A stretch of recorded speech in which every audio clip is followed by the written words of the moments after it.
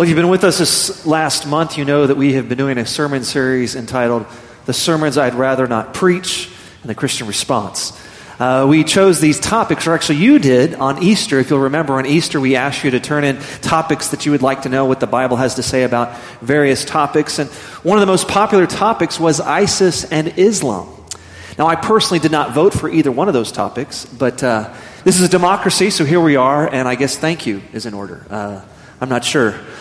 As you know, as we look at this situation, it's interesting. Today, by God's providential hand, we have one of our missionaries, Luke Abraham, who will speak to us later in the service. Luke is actually a missionary in northern Africa among Muslims. So God knew that while you voted for this was the Sunday to talk about ISIS. Of course, the influence of ISIS is not just overseas. No, we've experienced some of their violence here in the United States as well. This past December, 2 radical Muslims who pledged allegiance to ISIS shot and killed 14 people and injured 21 others in San Bernardino, California. In June, a young Muslim who pledged allegiance to ISIS shot and killed 49 and injured 53 others at a nightclub in Orlando. ISIS may not have its headquarters here in the United States, but we are certainly feeling and experiencing their influence. Yes, their influence is felt worldwide. In fact, just this past week, a Catholic priest in Normandy, France, was killed while leading a mass in a Catholic church.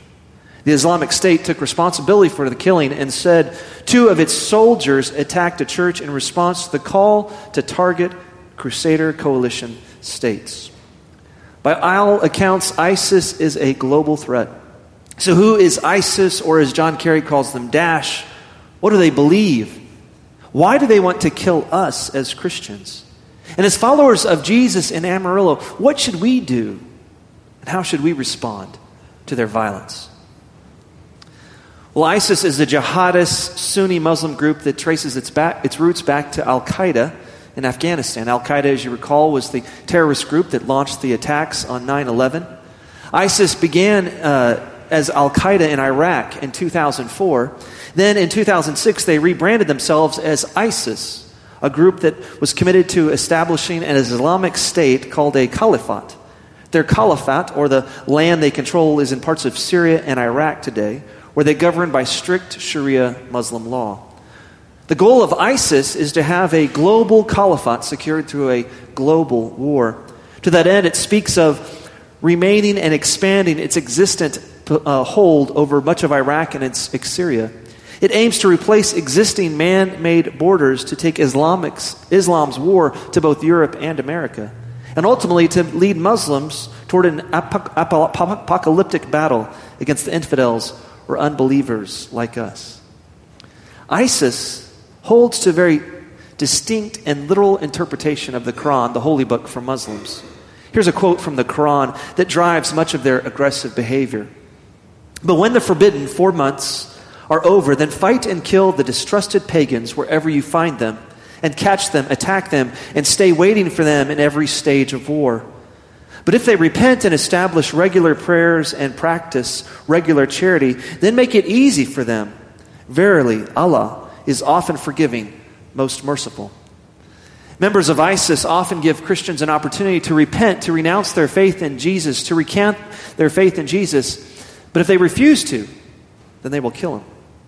This aggressive behavior by ISIS is unconscionable to us as Christians in America today. However, a quick review of church history reveals that Christians have been violent and merciless in the past as well. Here's a brief video from the History Channel to explain. The Crusades were first and foremost an expression of papal authority against the enemies of the church. The First Crusade was preached by a pope, Pope Urban II, in France in the year 1095. With reference to the Muslims and their advance in Europe and in Jerusalem, I think the Christians in Europe believed that the Islamic message of Muhammad was against and contradictory to what the Christians were saying. They were worried that this idea could possibly overrun the Christian idea. Pope Urban conceived this idea that it's not a sin if you kill non-Christians, if you kill non-believers in our faith. And so he made this deal that if you go and fight in the Holy Land, you will be forgiven all your past sins. A knight could sin as much as he liked. And simply by going to the Holy Land, he had been given his passport to heaven. And that was an extremely attractive deal. And combined with that, he could win fame, he could win glory, and he could come back with the treasures of the Near East. These are the things that drew knights in their tens of thousands to go on crusade.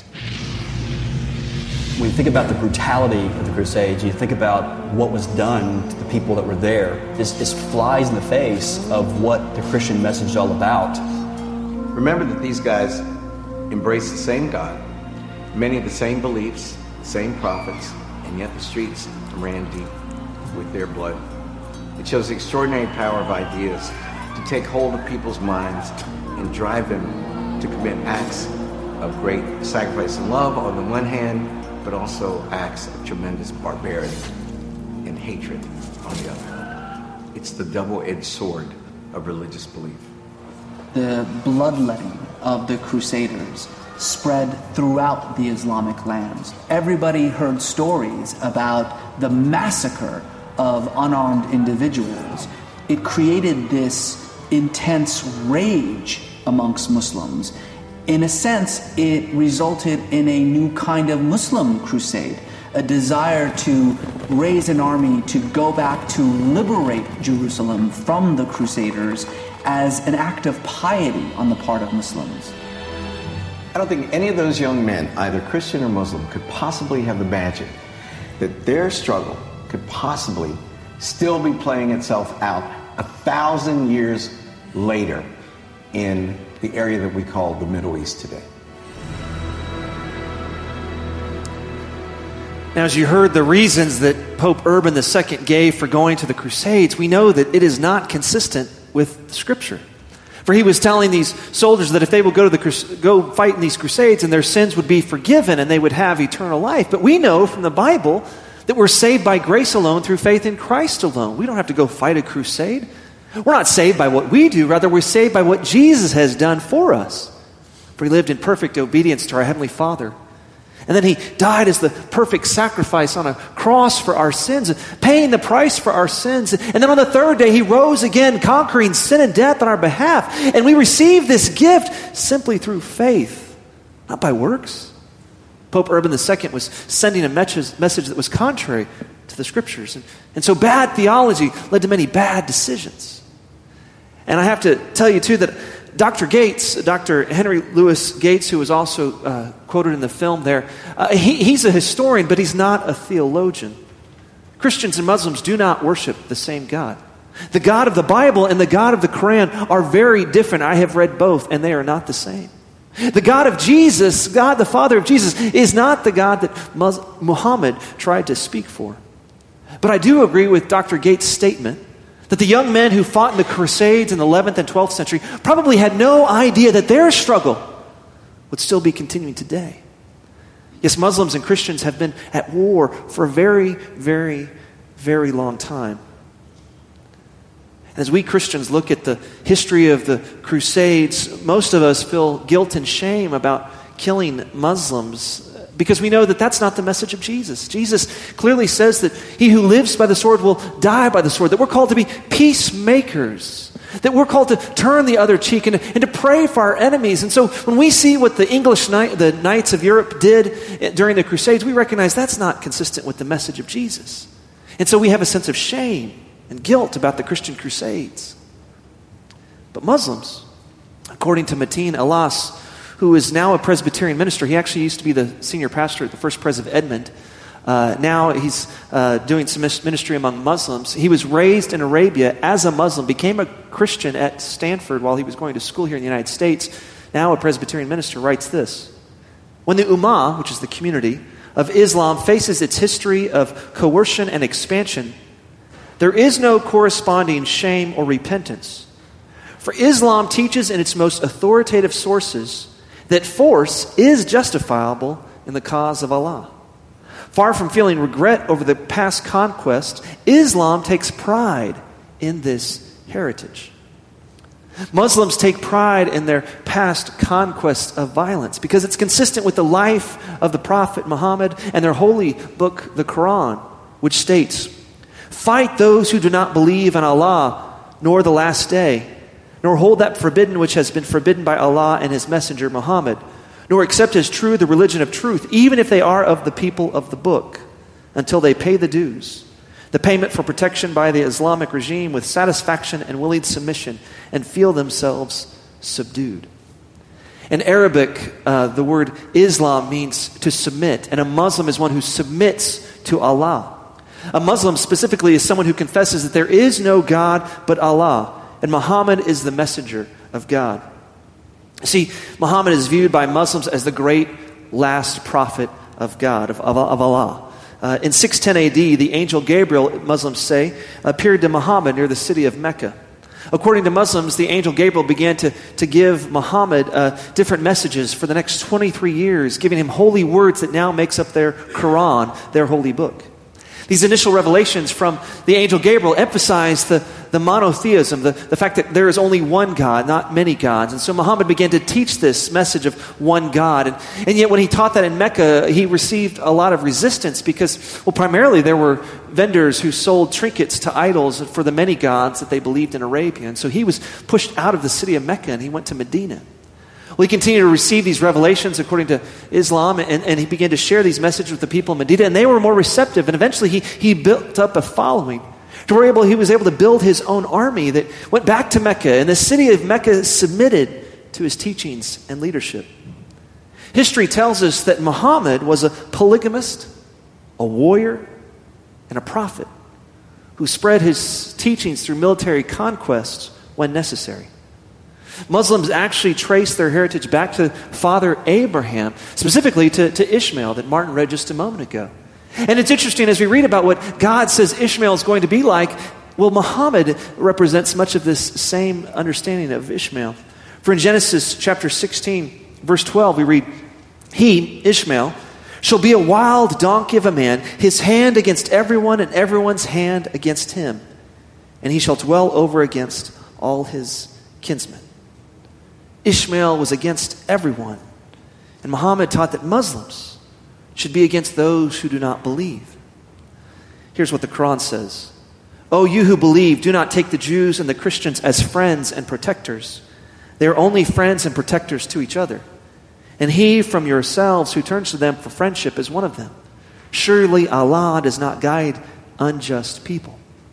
It's very interesting to us as followers of Christ. We are called to love our neighbor as ourselves. We're called to befriend others so they might experience the love of Christ through us. But Muhammad thought very differently about Christians and Jews, that Muslims should not befriend them, for they were against the teachings of the Jews and the Christians. As throughout the Quran, there's a discussion of jihad or struggle.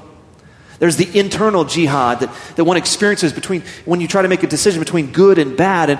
And we in our scriptures talk about this in Romans 7. The Apostle Paul says that the good things I want to do, I don't do. And the bad things I don't want to do are the very things I do. Who will rescue me? Thanks be to God for our Lord and Savior, Jesus Christ. Paul talks about that internal struggle. We all have an internal struggle between good and bad. But Muslims also talk about the external jihad, where sometimes violence is needed to subdue or overwhelm your enemies, those who do not recognize Allah as God, who do not recognize Muhammad as the last great prophet. Now, of course, every Sunni Muslim is not a part of ISIS. Most of the Muslims I have met are very peaceful people. They just want to practice their 5 spiritual pillars of Islam. The number one pillar for Islam is confessing that there is no God but Allah, and Muhammad is his messenger. They have daily prayers. They pray 5 times a day. We probably could learn something from that. It would be good for us to pray more than just before meals. They have almsgiving. Now, I think they get off a little cheap here. They only have to give 2.5% to the church. We give 10%, so I think we're beating them on that deal.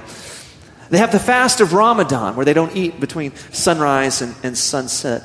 And then once in a Muslim's lifetime, they're to take a pilgrimage to Mecca, where, of course, Muhammad is buried there. You know, there are an estimated 1.6 billion Muslims in the world, but there are only an estimated 25,000 ISIS fighters in Iraq and Syria today. I saw videos of many American Muslims who renounce the actions of ISIS. They don't want to be associated with that. I also saw videos of Kurdish fighters who are Muslims, but as they fight the ISIS fighters, they begin to question their faith and what Islam teaches. Now, despite the number of airstrikes against ISIS, their numbers remain about the same because Muslims from various countries continue to join their forces. Countries like Saudi Arabia, Tunisia, and Morocco continue to provide ISIS with new fighters. Now, why are so many Muslims willing to fight for ISIS? Well, the Quran states this: let those people fight in the cause of Allah, those who sell the life of this world for the hereafter. To him who fights in the cause of Allah, whether he is slain or gets victory, soon we shall give him a reward that is great. Now, in Islam, there is no assurance of eternal life. We have the assurance of eternal life because if we simply believe in Jesus, if we accept his great sacrifice, and we follow him, then we have the assurance of eternal life. Jesus says that, for God so loved the world that he gave his only begotten Son, that whoever believes in him shall not perish, but have everlasting life. The Apostle Paul writes in Romans 10, verse 9, that if we confess with our lips Jesus is Lord and believe in our heart that God raised him from the dead, we shall be saved. We have the assurance of eternal life. But Muslims believe in a judgment day as we believe in a judgment day. But for a Muslim, they will be measured by their good deeds and their bad deeds. And they don't know whether or not they're going to be entered into paradise based on their good deeds or their bad deeds. In fact, even Muhammad did not know if he was going to be entered into paradise at his own death. But the Quran teaches that the person who's willing to die for the cause of Allah, who's willing to fight for the cause of Allah, and even give his own life for the cause of Allah, he is guaranteed paradise, a great reward. That's why so many Muslims are willing to fight to the death for Allah. So how are we as Christians living in Amarillo, Texas, how are we supposed to respond to the violence of ISIS? What are we to do to respond to the teachings of Islam? To find out, please turn in your Bibles to the Gospel of Matthew. It may be found on page 1030 of your pew Bible. Matthew chapter 5, verses 38 to 48. It's a part of the Sermon on the Mount. But before I read God's Word, let's call upon His Spirit again to guide us in the reading and preaching of His holy Word. Please join me as we pray. Holy Spirit, we thank you so much that you inspired Matthew to put pen to paper so that we might have the words of Jesus in written word today. God, as we read this section of the Sermon on the Mount, may you open our eyes and open our ears and open our hearts that we might be transformed at the reading and the preaching of your holy word. May the words of my mouth and the meditation of all of our hearts be acceptable in your holy sight. Through your Son's precious name we pray, and all God's people said, amen. Matthew chapter 5, beginning at verse 38. Listen to the word of the Lord. You've heard that it was said, an eye for an eye and a tooth for a tooth. But I say to you, do not resist the one who is evil, but if anyone slaps you on the right cheek, turn to him the other also. And if anyone would sue you and take your tunic, let him have your cloak as well. And if anyone forces you to go 1 mile, go with him 2 miles. Give to the one who begs from you, and do not refuse the one who would borrow from you. You've heard that it was said, you shall love your neighbor and hate your enemy. But I say to you, love your enemies and pray for those who persecute you, so that you may be sons of your Father who is in heaven. For he makes his sun rise on the evil and on the good, and sends rain on the just and on the unjust. For if you love those who love you, what reward do you have? Do not even the tax collectors do the same? And if you greet only your brothers, what more are you doing than others? Do not even the Gentiles do the same? You, therefore, must be perfect, as your heavenly Father is perfect. Here ends the reading of God's word. As the prophet Isaiah tells us, the grass withers and the flower fades. But this is the word of the Lord. Thanks be to God. Now, the charge of Jesus to turn the other cheek is some of the most impactful teachings that we find in all of the words of Jesus. Mahatma Gandhi, a lifelong Hindu, read the Sermon on the Mount, and his life was forever changed. And he began to lead a nonviolent protest in India that eventually helped liberate India. Martin Luther King Jr., of course, used these nonviolent methods that he gained from the Sermon on the Mount and the example of Mahatma Gandhi to help lead to great civil changes in our civil laws in our country today. Yes, the teachings of Jesus have proven to be very impactful, to turn the other cheek. They have led to a lot of great change by being pacifist. Now, these words that Jesus speaks could lead every follower of Jesus to think that, well, as followers of Jesus, we must all be pacifists all the time. After all, the earliest church father, Tertullian, once said that the blood of martyrs is the seed of the church. Historically, wherever the church is persecuted, it has grown because people have seen how these men and women have been able to maintain their faith in Jesus, willing to even die for the name of Jesus, and it's led the non-believer to ask why. As they begin to pursue that question, they begin to follow this man named Jesus. Yes, some of our Christian brothers and sisters, like the Mennonites and the Quakers, have taken this position that as followers of Jesus, we must always be pacifist. They are strict pacifists because of the words of Jesus that we find in Matthew chapter 5, 38 to 39. You've heard that it was said, an eye for an eye and a tooth for a tooth. But I say to you, do not resist the one who is evil. But if anyone slaps you on the right cheek, turn to him the other also. Now let's look closely at this text as we look at this just for a moment. It says, whenever anyone slaps you on the right cheek. Now, most people are right-handed. So if I'm going to slap someone with my right hand, I'm going to probably hit them with the left cheek. So in order for me to slap them with the right cheek, I've got to back slap them this way. Well, everyone in the first century knew that a back slap was a form of insult. That really what Jesus is saying is when you're insulted, when someone insults you and brings shame on your name, turn the other cheek. He's not saying be a doormat. In fact, this is consistent with what we read in Proverbs chapter 19, verse 11. Good sense makes one slow to anger, and it is his glory to overlook an offense. As the epistle of James says, James, the brother of Jesus, know this, my beloved brothers, let every person be quick to hear, slow to speak, and slow to anger. When someone insults us or makes fun of us or says a harsh word to us, we're not called to fight back. We're called to be people of peace. After all, it takes a stronger person not to fight back, doesn't it? Not to return insult with insult. Several years ago, I was in a situation where someone actually was yelling at me. They were kind of insulting me pretty loudly in front of some other people. And my male impulse was just to, rear back and just let him have it verbally. I wasn't going to fight him, but I was going to verbally let him have it. And I've done that in the past. You can just ask my wife. I have that capacity. And it doesn't usually go well. So in that moment, this is God's grace again, God's Spirit. As I'm getting yelled at, I'm reminded of James 1:19. To be quick to listen, slow to speak, and slow to become angry. And so with my eyes open, looking this person in the face, I just began to say that quietly to myself. Quick to listen, slow to speak, slow to become angry. I began to pray. I said, God, help me to be quick to listen, slow to speak, slow to become angry. And as I was praying that prayer, the words of Galatians chapter 2, verse 20 came to mind. Where the Apostle Paul says, I have been crucified with Christ. I no longer live. Christ lives in me. The life I live in the body, I live by faith in the Son of God who loved me and gave himself for me. And even though these words, these insults were meant to hurt and harm me, I was reminded in Galatians 2:20 that I've been crucified with Christ. My identity is not found in what I do, but rather in Christ. And Jesus loves me. Not because of anything I've done. No, he loves me because he loves me. That's the good news of Jesus. He loves us so much that he's willing to die for us. And as Jesus loves us that much, shouldn't we be able to love others by turning the other cheek? By not escalating the conflict, by arguing back or offering an insult back as we are insulted. Yes, the love of Jesus gives us the ability to turn the other cheek in the midst of an insult, in the midst of a harmful word. But notice that Jesus says, if anyone slaps you on the right cheek. He doesn't say if someone slaps your neighbor, tell your neighbor to turn the other cheek. No, actually, in Scripture, we find in Proverbs 31, verse 8, that we are called to speak up for those who cannot speak for themselves, for the right of all those who are destitute. We were told in Proverbs 3:27, do not withhold good from those to whom it is due when it is in your power to act. As followers of Christ, as followers of God, we are called to speak up for the person who cannot speak for themselves. We're called to defend the person who cannot defend themselves. We're called to do good to those when it is in our power to act.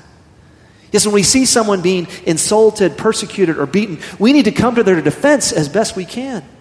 We need to be peacemakers, as Jesus says in the Sermon on the Mount. Blessed are the peacemakers, for they should be called sons of God. Yes, sometimes military might is needed to bring defense to the helpless. Now, I know many Quakers and Mennonites may not agree with me, but I'm Presbyterian, okay? And in the Reformed faith, we've always understood that there are just causes for war.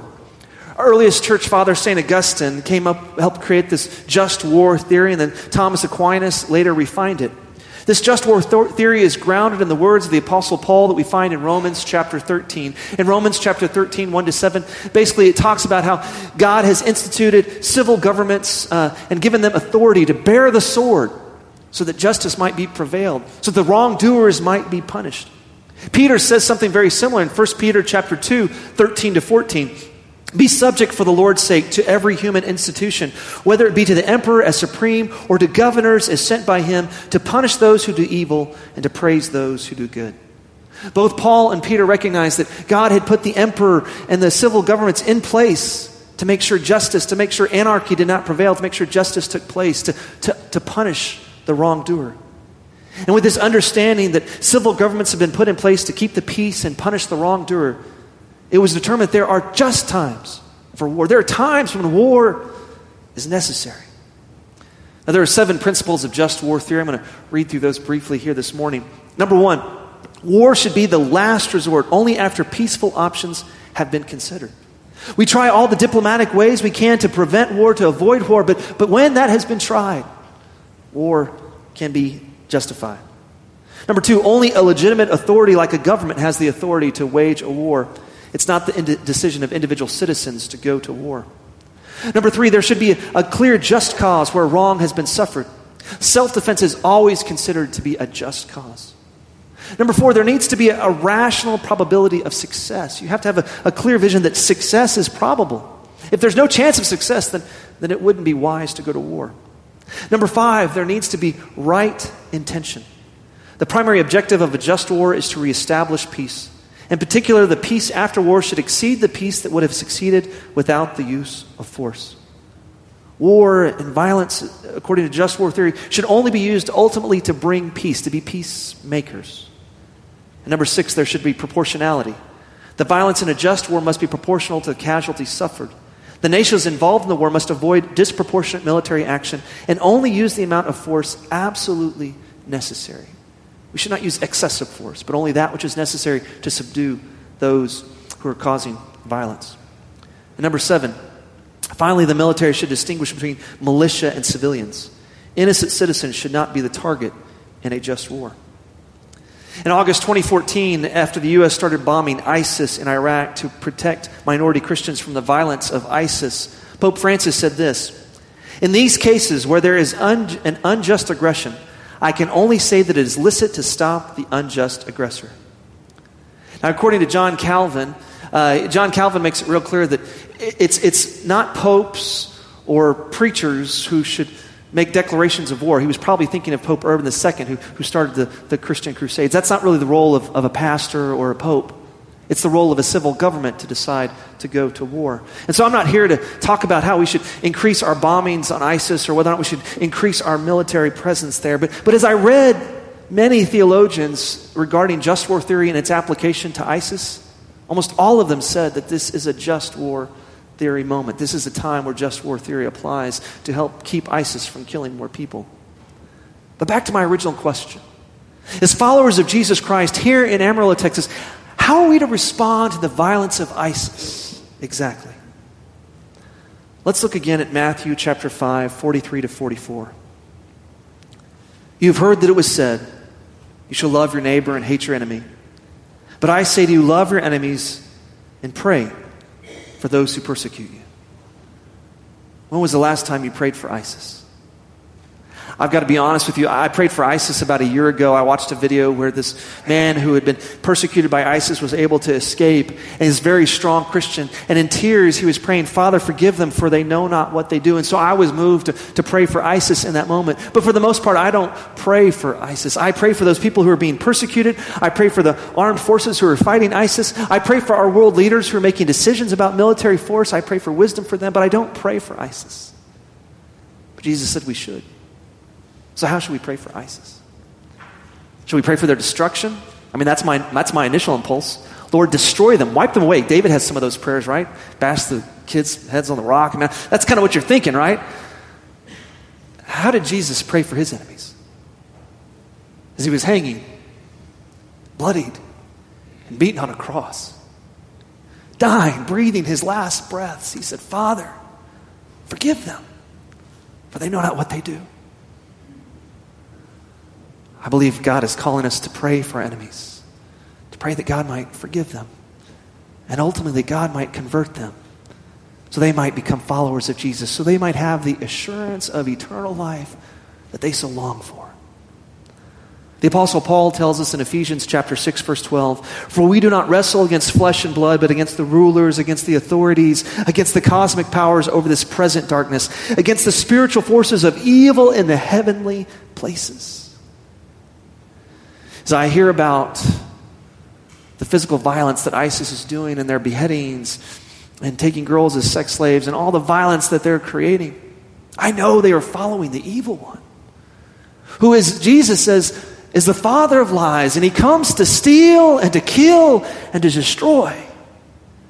And so we need to pray that their eyes might be open, the scales of their eyes might be taken off. As the Apostle Paul, who was on the road to Damascus to go and kill Christians, and then God intervened and blinded him to the truth of who Jesus Christ is, that Christ appeared to him, and his eyes were opened eventually, and he became one of the chief followers of Christ. Yes, we need to pray that God will forgive them just as God has forgiven us. And we need to pray that God will open their eyes and convert them so that their eyes might be open to who Jesus Christ really is. Just think about it. If every member of ISIS began to follow Jesus, the violence would stop. And I believe that's something worth praying for that would bring glory and honor to God. Please join me as we pray now. Gracious and loving God, as we sit here in Amarillo and we hear the news reports, it's overwhelming. And God, I thank you so much for Luke and Sarah Abraham and their ministry in North Africa, in a region of the world where ISIS is a very real threat. I thank you for the courage they have. For you do not give us a spirit of timidity, but a spirit of power, love, and self-discipline. I thank you for their ministry, Lord, and I pray for every missionary in that part of the world, Lord, that you would help them to be bold. I pray for the church that is being persecuted, God, that they would continue to be bold for Christ, that you would strengthen them, that you would encourage them, that you would surround them with your love. You would watch over them. And God, help us here in Amarillo to see how we might continue to support those who are on the front lines with ISIS today. God, I pray for our world leaders. I pray for our troops who are in harm's way. I pray, Lord, for all those who have been persecuted by ISIS. I pray for comfort for them. I pray that for the thousands and thousands of people who have had to flee their homeland, and as they go to these foreign countries, Lord, to seek refuge, Lord, that I pray the church might be there and give them the good news of Jesus so their eyes might be opened to who Christ really is. And God, I pray for the fighters of ISIS, Lord, that you would convert them, that you would break their hearts of stone and give them a heart of flesh and help them see that what they're doing is wrong. That Jesus Christ alone is Lord. He's the Prince of Peace. You've called us to be people of peace. And they might humble themselves and declare, as we have, that Jesus Christ alone is Lord. Oh God, may you continue to do a mighty work through the church today so that every knee will bow and every tongue confess that Jesus Christ alone is Lord. To the glory of God the Father, and in your Son's precious name we pray. And all God's people said, amen.